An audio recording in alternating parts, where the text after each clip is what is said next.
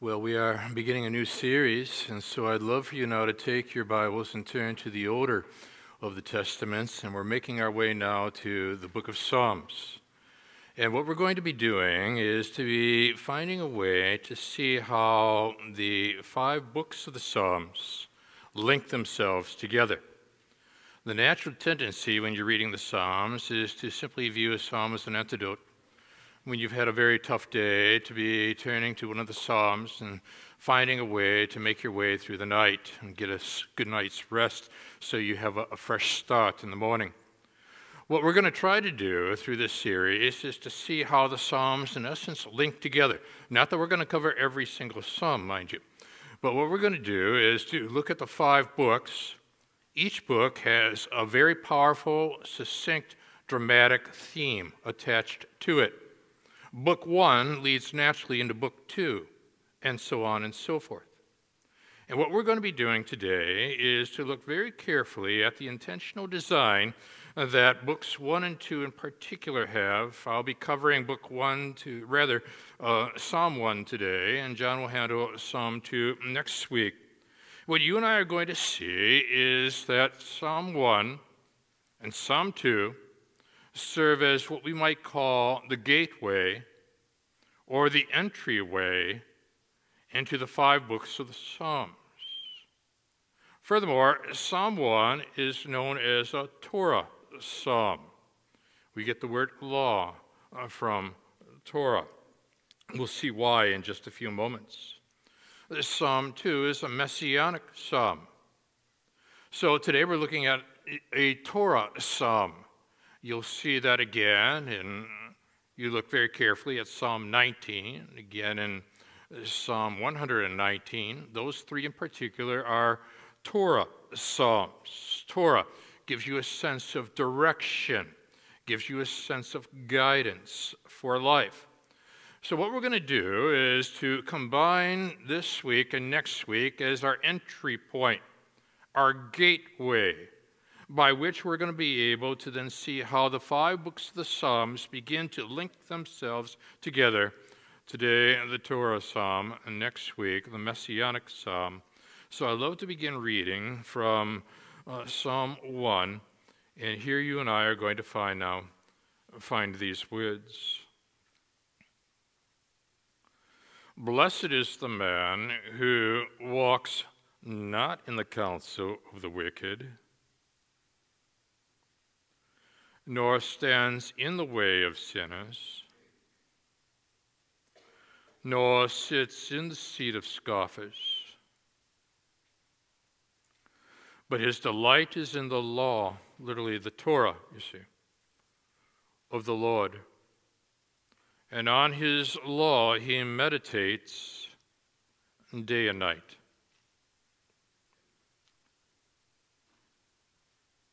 Now, in verse 3, in the Hebrew, it starts with the word and. It doesn't seem, for whatever reason, to show up in the English versions. But if you will, I'd like to say, and he is like a tree planted by streams of water that yields its fruit in its season, and its leaf does not wither, and in all that he does, he prospers. The wicked are not so, but are like chaff that the wind drives away. And therefore, the wicked will not stand at the judgment, nor sinners in the congregation of the righteous.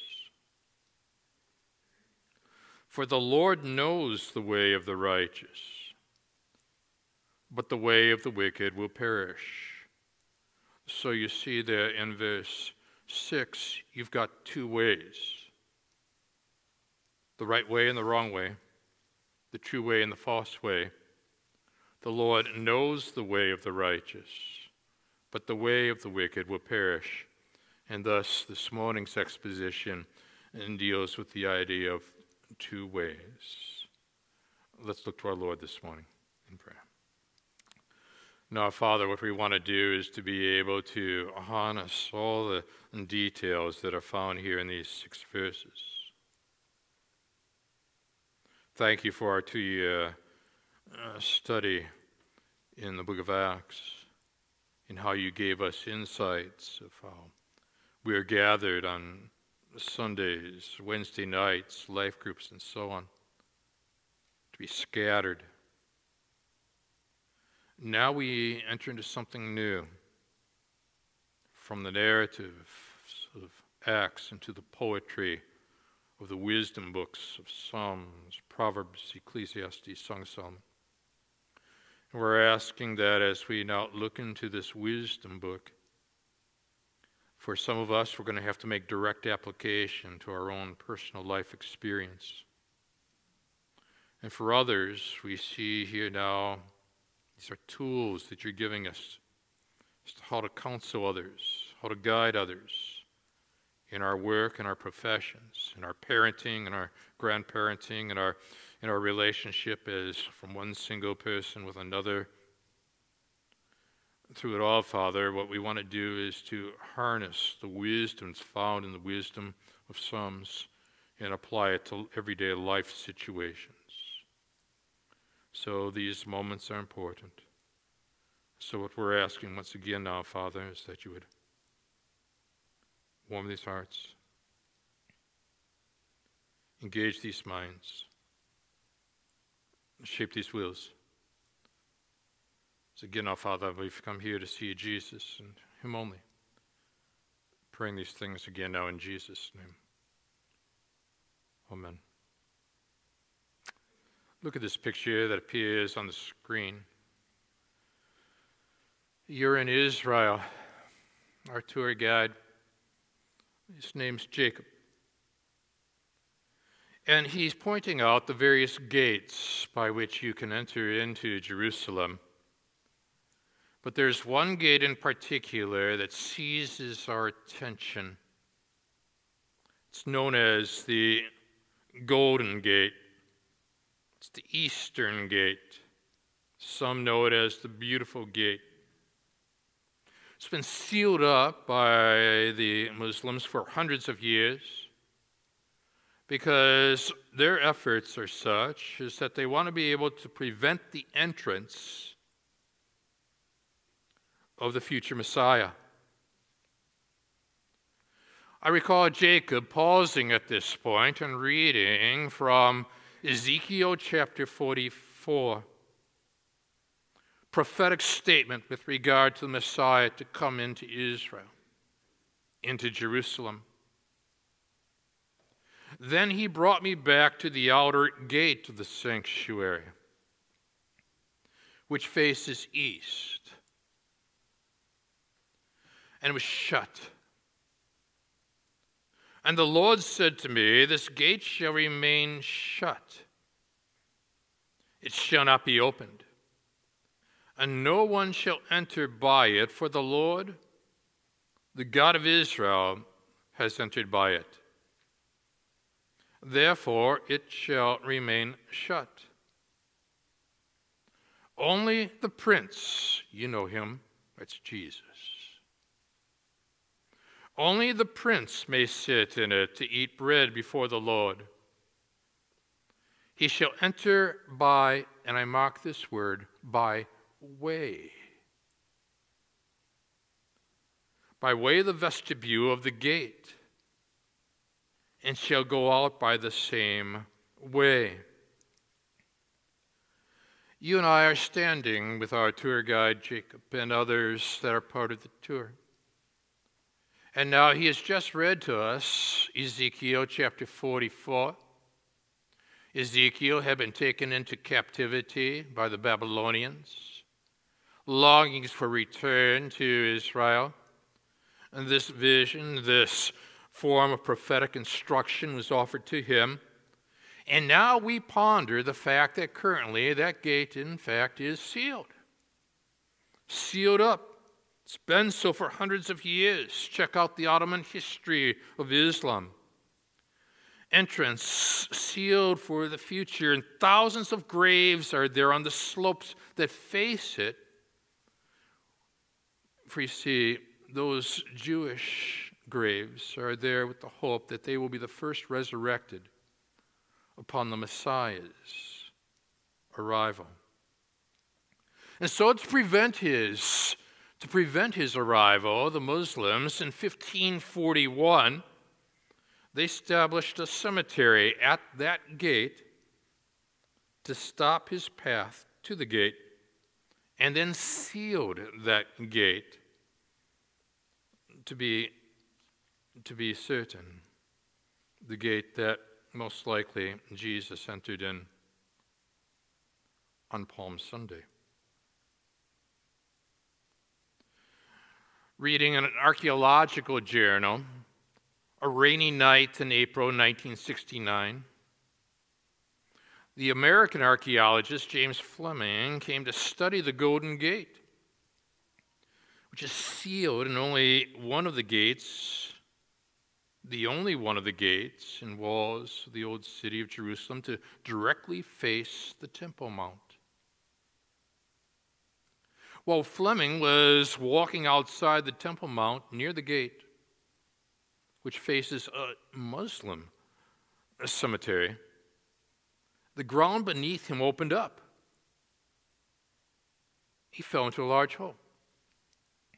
Quote, "I was disoriented but uninjured," he later wrote in Biblical Archaeological Review. "I picked myself up, tried to focus my eyes in the dim light that came through the hole above my head.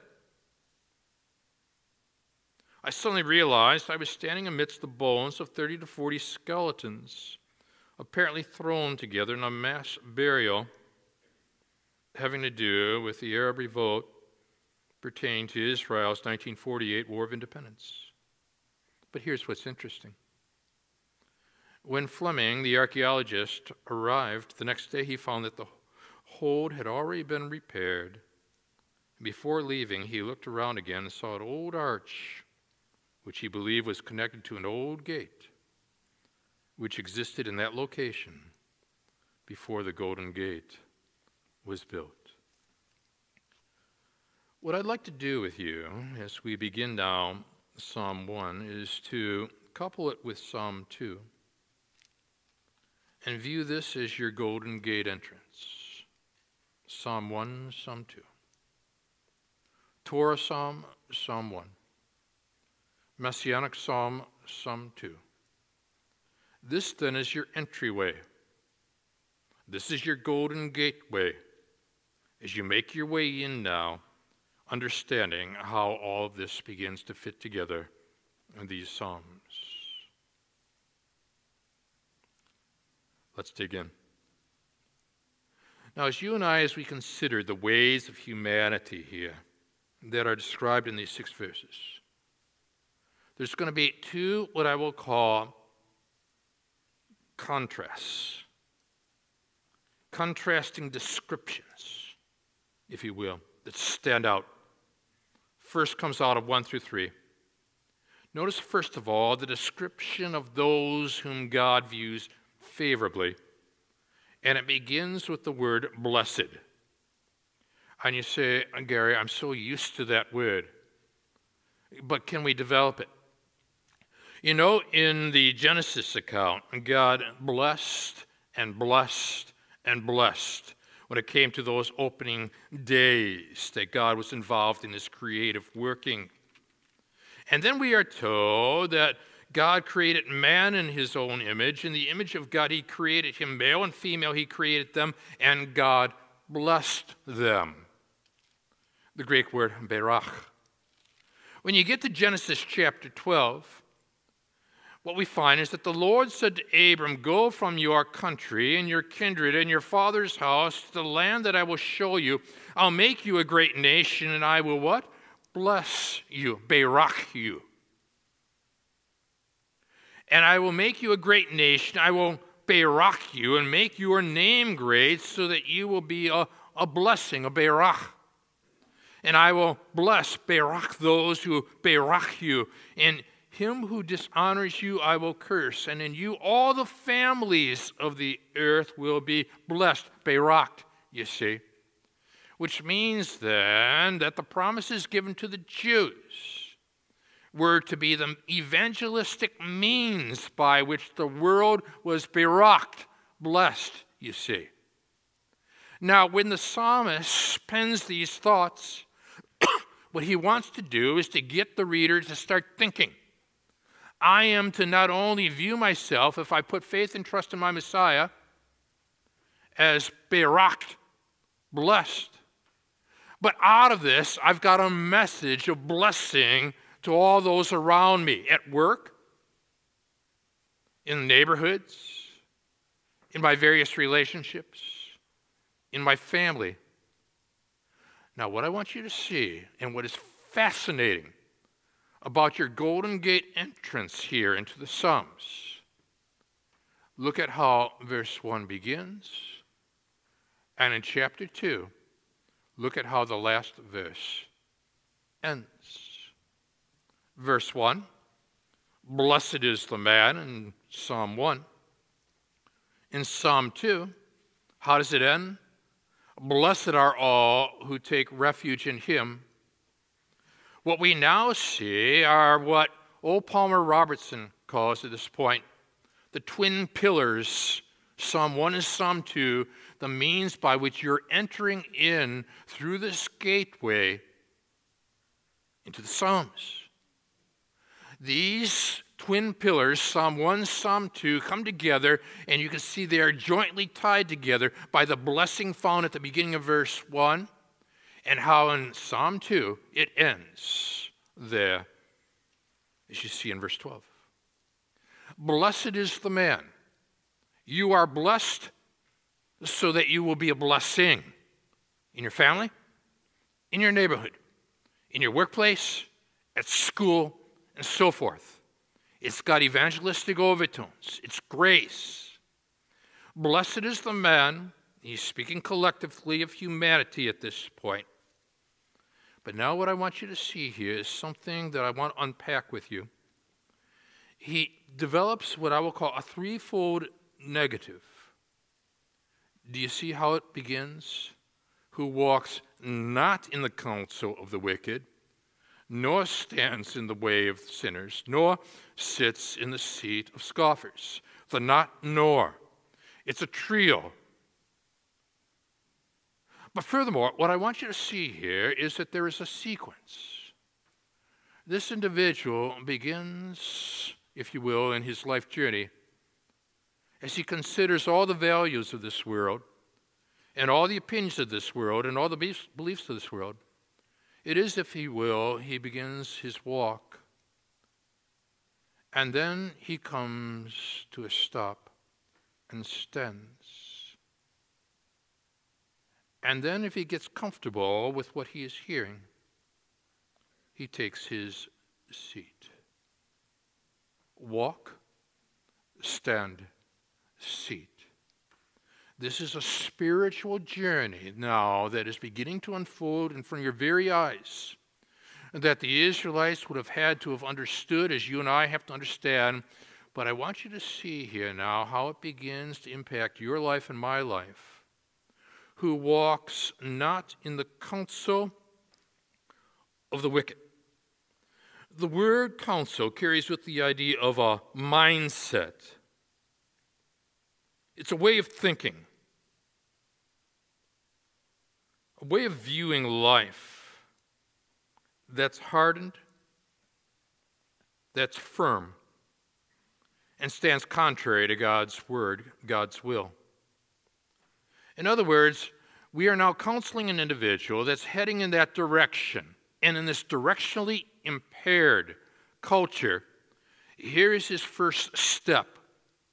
He is now walking in that direction and becoming somewhat acquainted with the counsel that runs contrary to God's word. How does this work today? You make your thread through the internet and check out some websites that run contrary to God's word. You find particular networks that run contrary to God's word. You are taking counsel in that first of three movements. This is the input that he now is receiving at this point. There's a caution. Walk not. This blessed man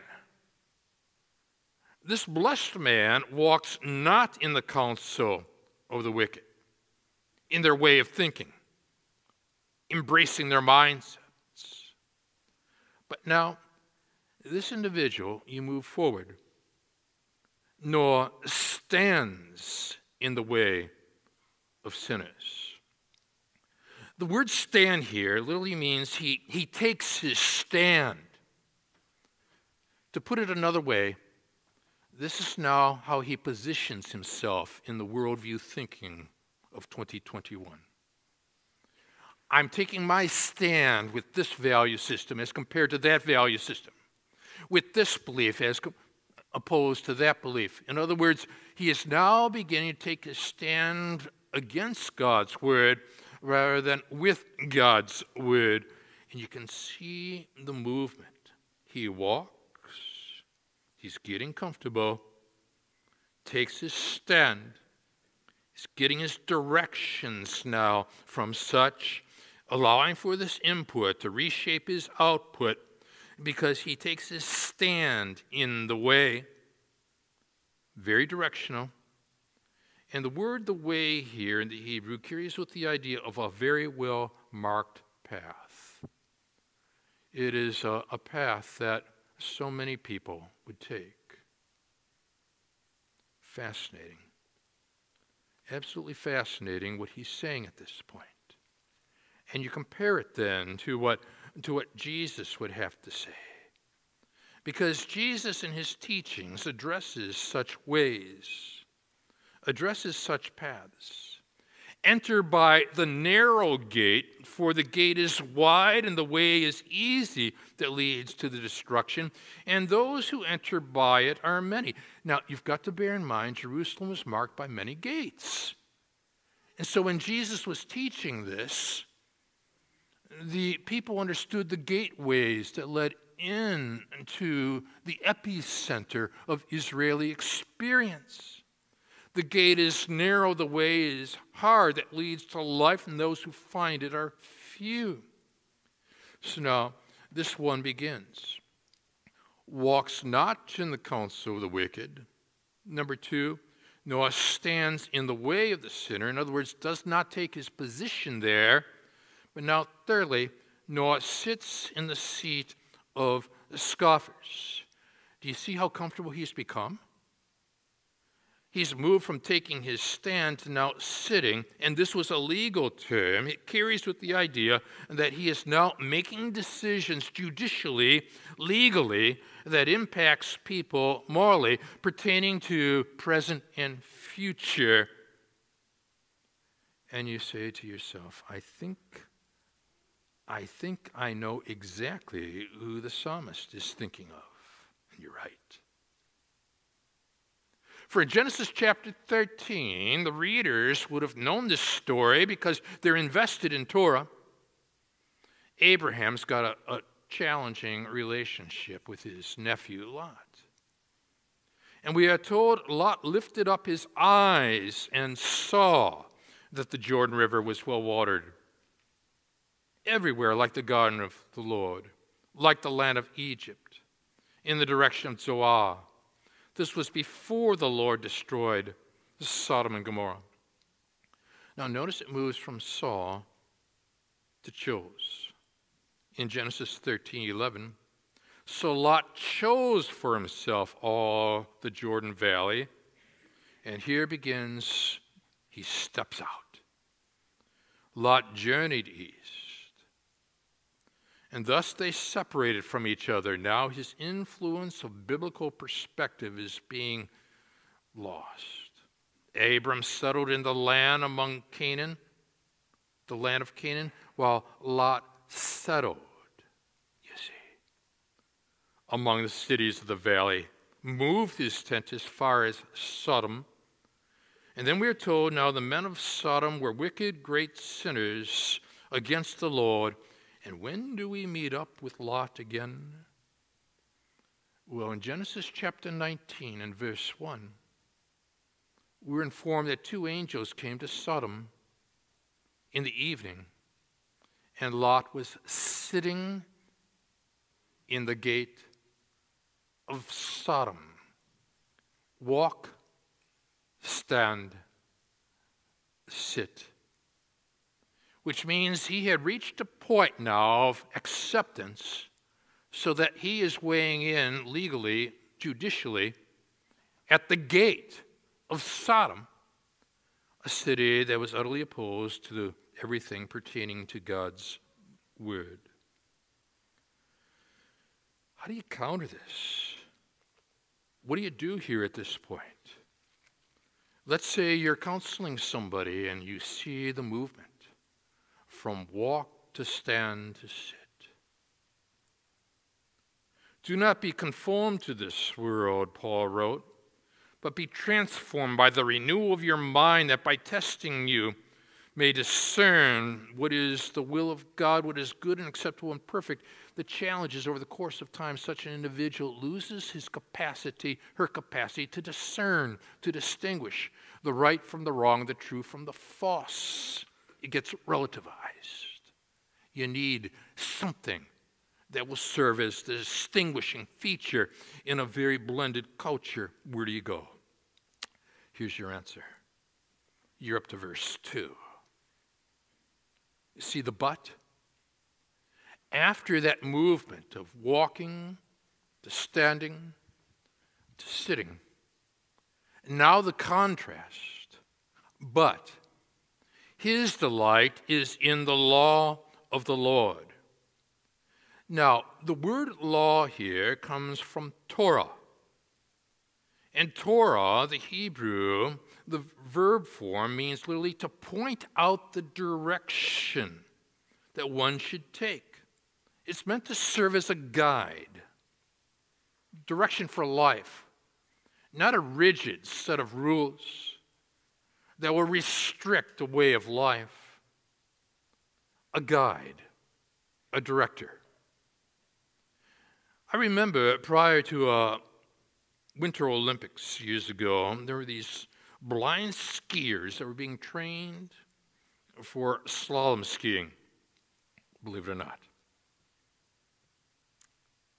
They were paired with sighted skiers, and the blind skiers were taught on the flats how to make right and left turns. And when that was mastered, they were taken to the slalom slope, where their sighted partners skied beside them, shouting, left, right, left, right. I was struck, it was televised, I was struck with how they observed the commands. They were able to negotiate the course. And I thought about life itself.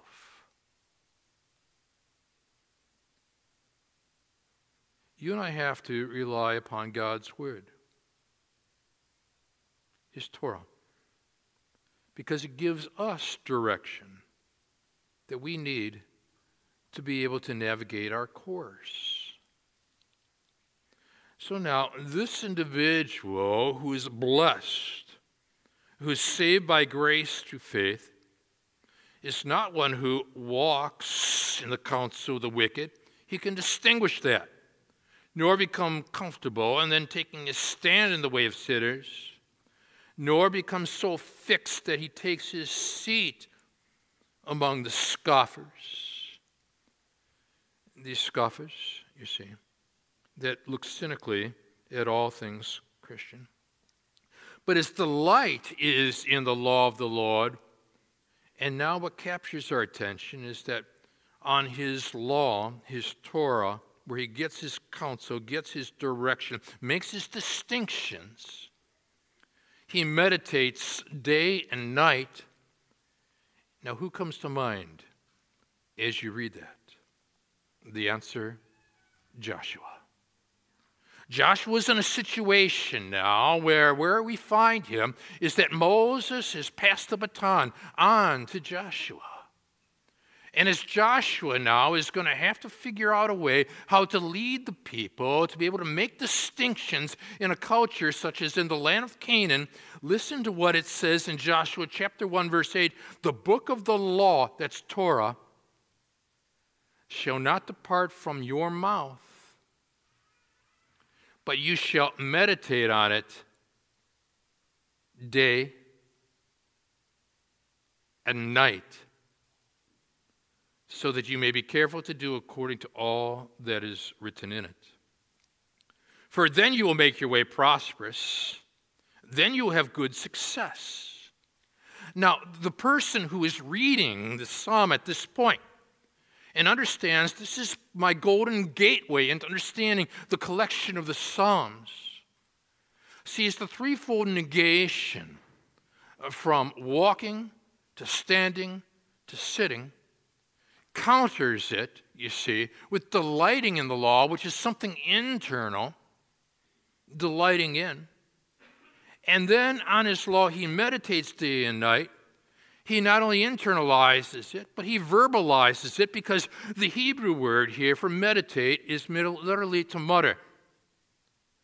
Now, if you've stood at the Wailing Wall, you're struck with how those next to you, and you're wearing a yarmulke, they have Torah in their hands, and they're leaning forward, and they're continuously muttering.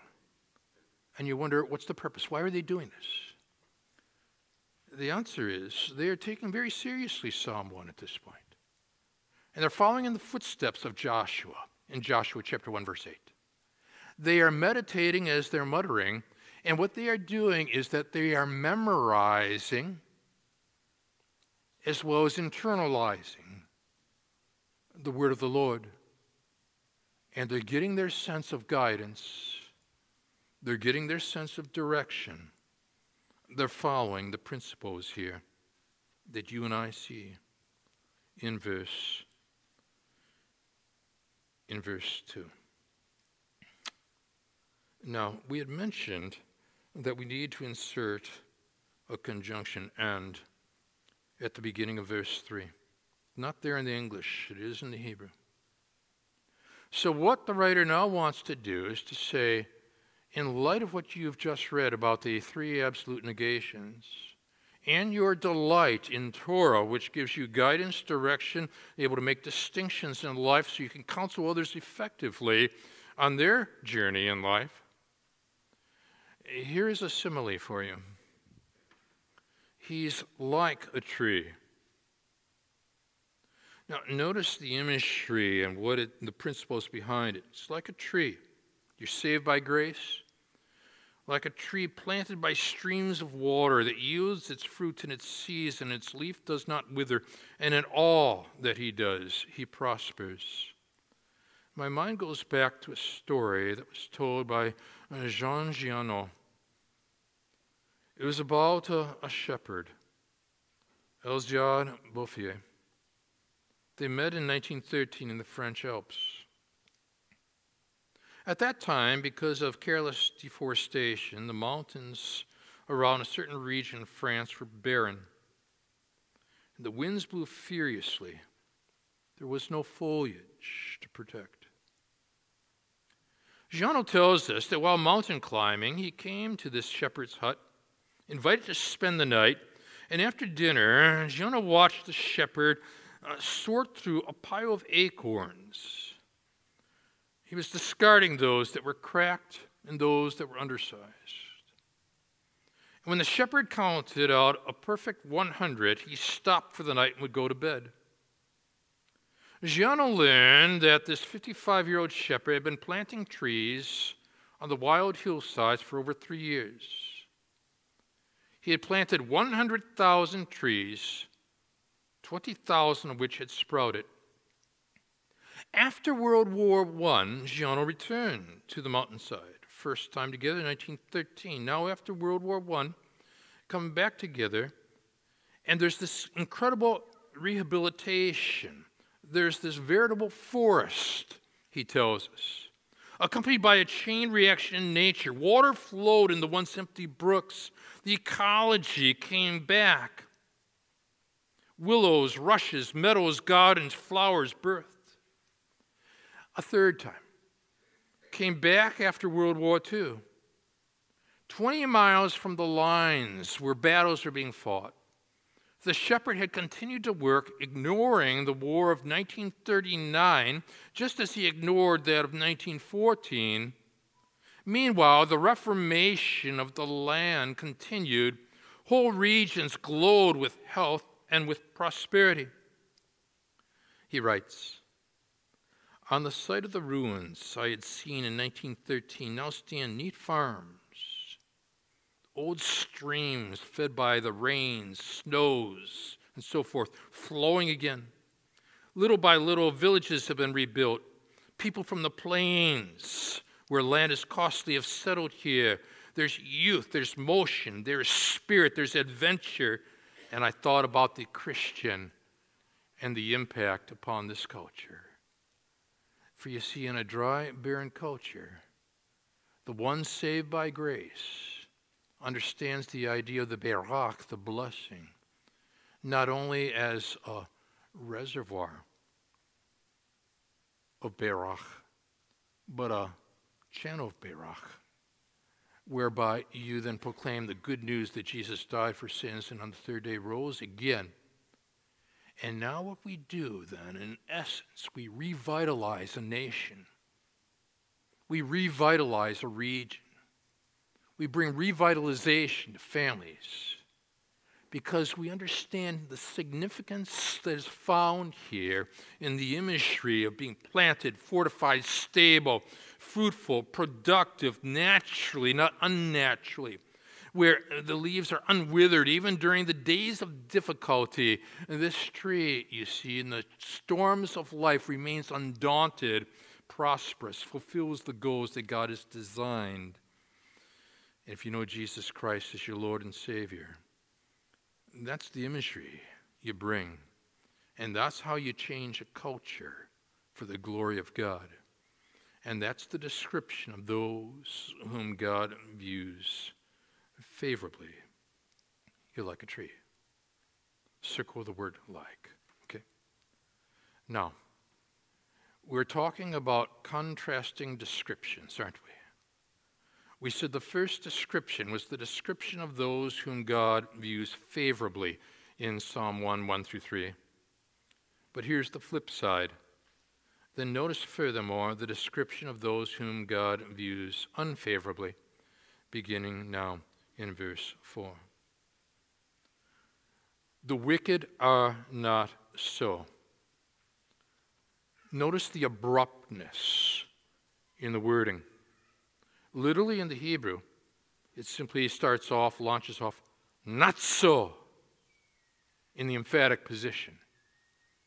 It took 4 clauses to describe those who God views favorably. It takes 1 clause to describe those whom God views unfavorably. It is the not so. These are the people that have not put faith and trust in the Messiah. The wicked are not so, but are like chaff that the wind drives away. Now, would you draw a line of comparison from verse 3 to verse 4? The one who is blessed is like a tree. See the word like? The wicked are not so, but are like chaff. Like a tree in verse 3, like chaff in verse 4. And now you're beginning to pull together the significance and the imagery of the contrast. I love the way Ray Stedman puts it. I don't think people in the city understand chaff. Where I come from, we had harvesters who came around with a thrashing rig. The bundles of wheat would be thrown into this machine. The straw would be blown out into the stack. The wheat would come dribbling out to be poured into trucks or wagons or taken away to the granary. But floating around in the air everywhere was chaff. It was the awfulest stuff you ever saw, stuck to your skin when you were sweating, universally regarded as totally worthless, but makes this poignant statement. Back in David's day, 1,000 years before Jesus came, the only thing they could think of to do with chaff was let the wind blow it away. See verse 4? The wicked are not so. like chaff that the wind drives away.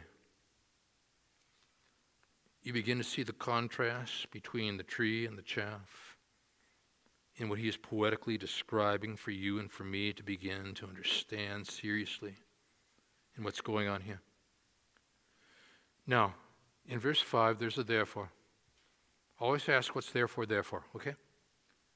Therefore, he says, the wicked will not stand in the judgment. And what fascinates me is that this word stand is a different word than what was used in verse 1. In verse 1, this person seems so confident he stood erect. But now this person standing before God. And this is the depiction of one who is stooped in the midst of his stand. The wicked will not stand in the judgment, nor sinners in the congregation of the righteous. Why, we ask? In verse 6, Yahweh. For the Lord knows the way of the righteous, but the way of the wicked will perish. Now, the reader at this point sees the word righteous, and his mind, her mind is now percolating.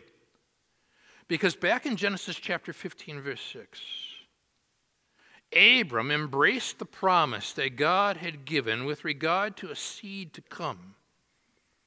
Ultimately, out of that seed would come Jesus Christ, you see. And we are told that he believed the Lord, and he, speaking of God, counted it to him as righteousness. In other words, we come into this world unrighteous, but when we put faith and trust in Messiah, Jesus Christ, we are not made righteous. We are declared righteous. It's a legal term. What's fascinating is that this counters, then, the idea of the one who legally was sitting in the seat of the scoffers. Verse 1, God legally declares the one who puts faith and trust in Messiah as righteous.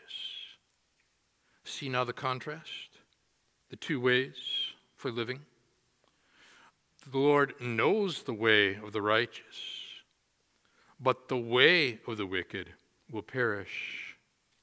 And I end with this thought taken from Elizabeth Elliot, who talks about two adventurers who had stopped by to see her in Ecuador, all loaded with equipment for the rainforest east of the Andes. They didn't ask for any guidance, perspective, directive, just a few phrases to talk with the Indians to be able to communicate. And she thought about that and began to ponder and wrote, sometimes we approached life as the two adventurers came to me, confident, well on their way, well informed, well equipped. But has it occurred to us that something is missing? The answer, God's Word. What we really ought to have is the guide himself, she says. We need someone who has been there before. Someone, she ends, who knows the way. For the Lord knows the way of the righteous, but the way of the wicked will perish. And Jesus said, I am the way, the truth, the life. No one comes to the Father but through me.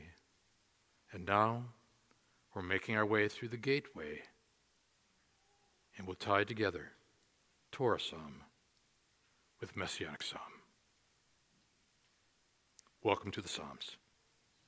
Let's stand together. So now, Father, as we've inched out of our series in the book of Acts and make our way now into this series in Psalms, we know we're dealing with the whole issue of wisdom that's found here in these verses.